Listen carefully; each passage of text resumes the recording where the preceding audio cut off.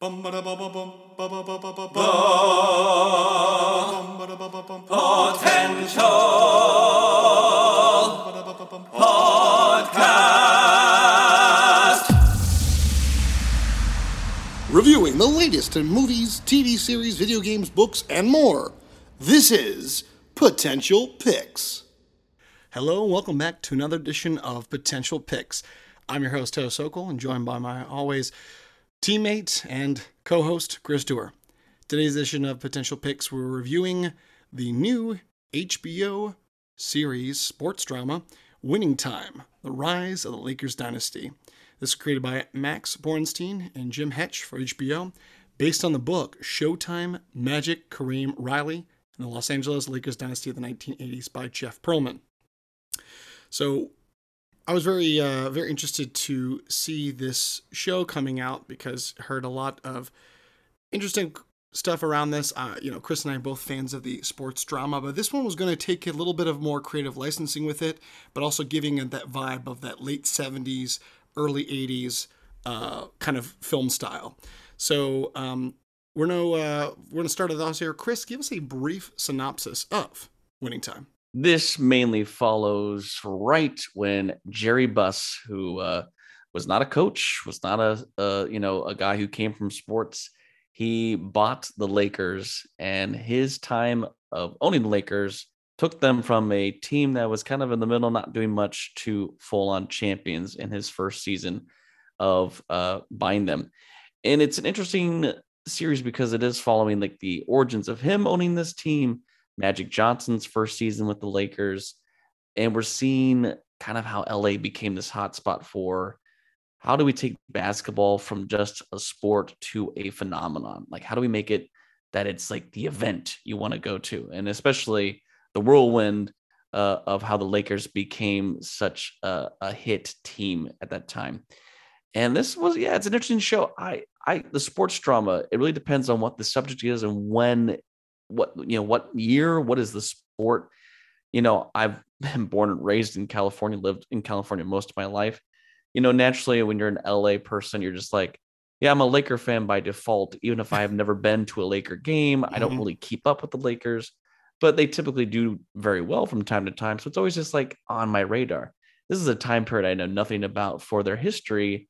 And when I hear names like Adam McKay and Jonah Hill and other, not only the cast, but mostly hearing some great directors, I'm like, yeah, this sounds interesting to me. I want to check it out.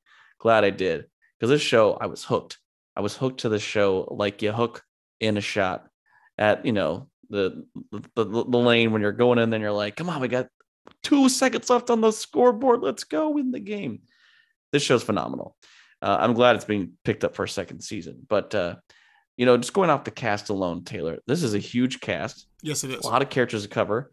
And I like that we kind of go off, there's the team, and then there's the people running the team, both from a coaching standpoint and who actually owns and operates the Lakers.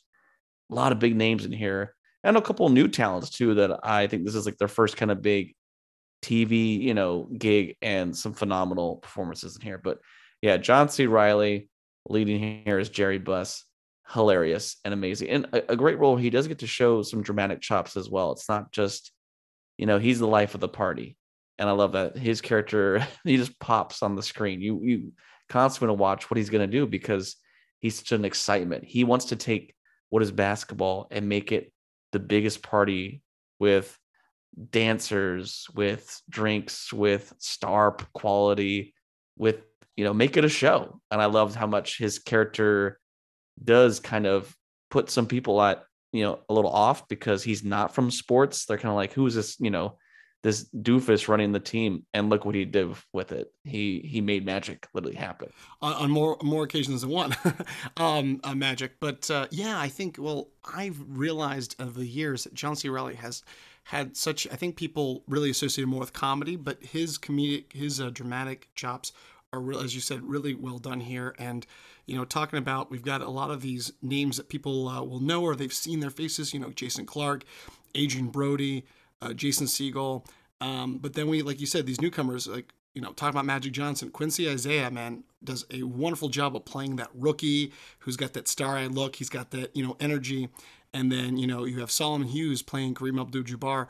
I was really in for you living in LA, you have a little bit of knowledge. For me, I know these names, but I don't know the history. So again, they're taking a lot of this. You should not all be taken at face value because it is taking that license. But I did like the style. We talked about the film, that grainy film style, where part of it looks like documentary, part of it's like old reels. I also loved the music choice was really great. I loved that for 10 episodes they did a very good job blending from the management side to the team side. So you have that really good thing where this would not have done well as a movie. This was meant to be, a series style. And I really did like that. There's too much to discuss because you have the struggles of the team itself, their coaching element. We have the great Tracy Letts being hired, Jack McKinney, his role, and, him kind of becoming this really strong coach. He accidentally gets in a bicycle incident, and so he's injured.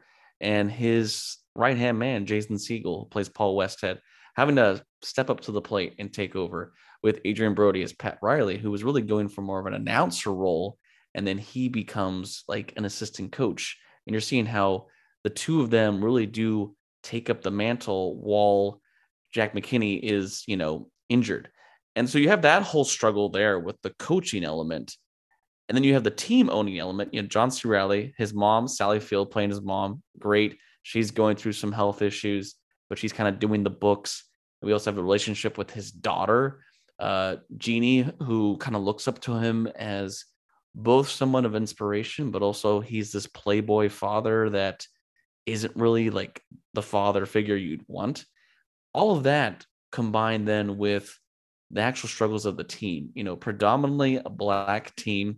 Some of the areas are going to go to a lot of racist, especially during this time, especially, the rivalry between Magic Johnson and Larry Bird, to be these kind of newcomer MVP type, players. And Magic Johnson had already defeated him in college. And so I love that they really play up the rivalry that the Lakers have with the Celtics. And even like when they go to Boston, everyone there is just rude as hell. Like you have to remember, this is the late 70s and the 80s. People are a lot more offensive right up. I mean, some of these fans had signs that were like, suck my dick and like stuff like that. Yeah. And you're just like, wow, they were not very welcoming. Yeah, very welcoming.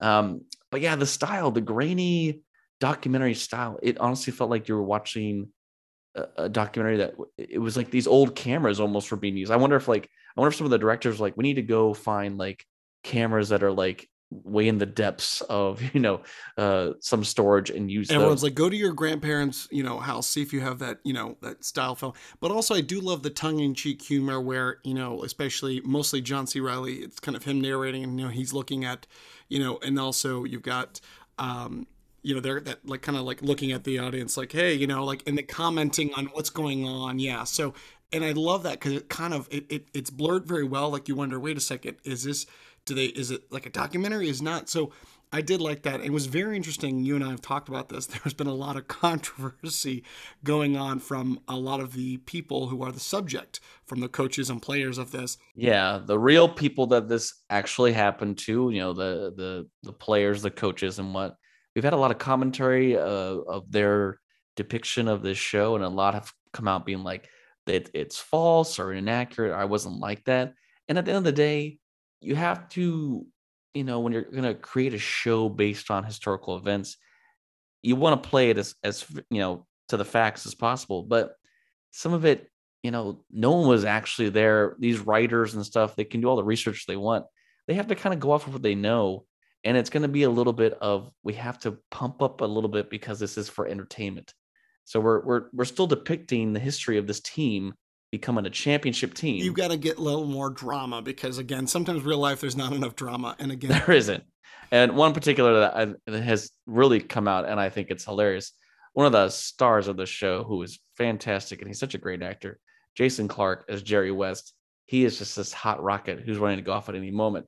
A lot of his history was he never really got that championship ring he wanted. So as he's become kind of a coach / figurehead in the Lakers, him watching some of these decision making and just blowing up. And I loved how a lot of times he would go to the games, but he wouldn't actually watch the game. He would just stroll around underneath and just be arguing and blowing up.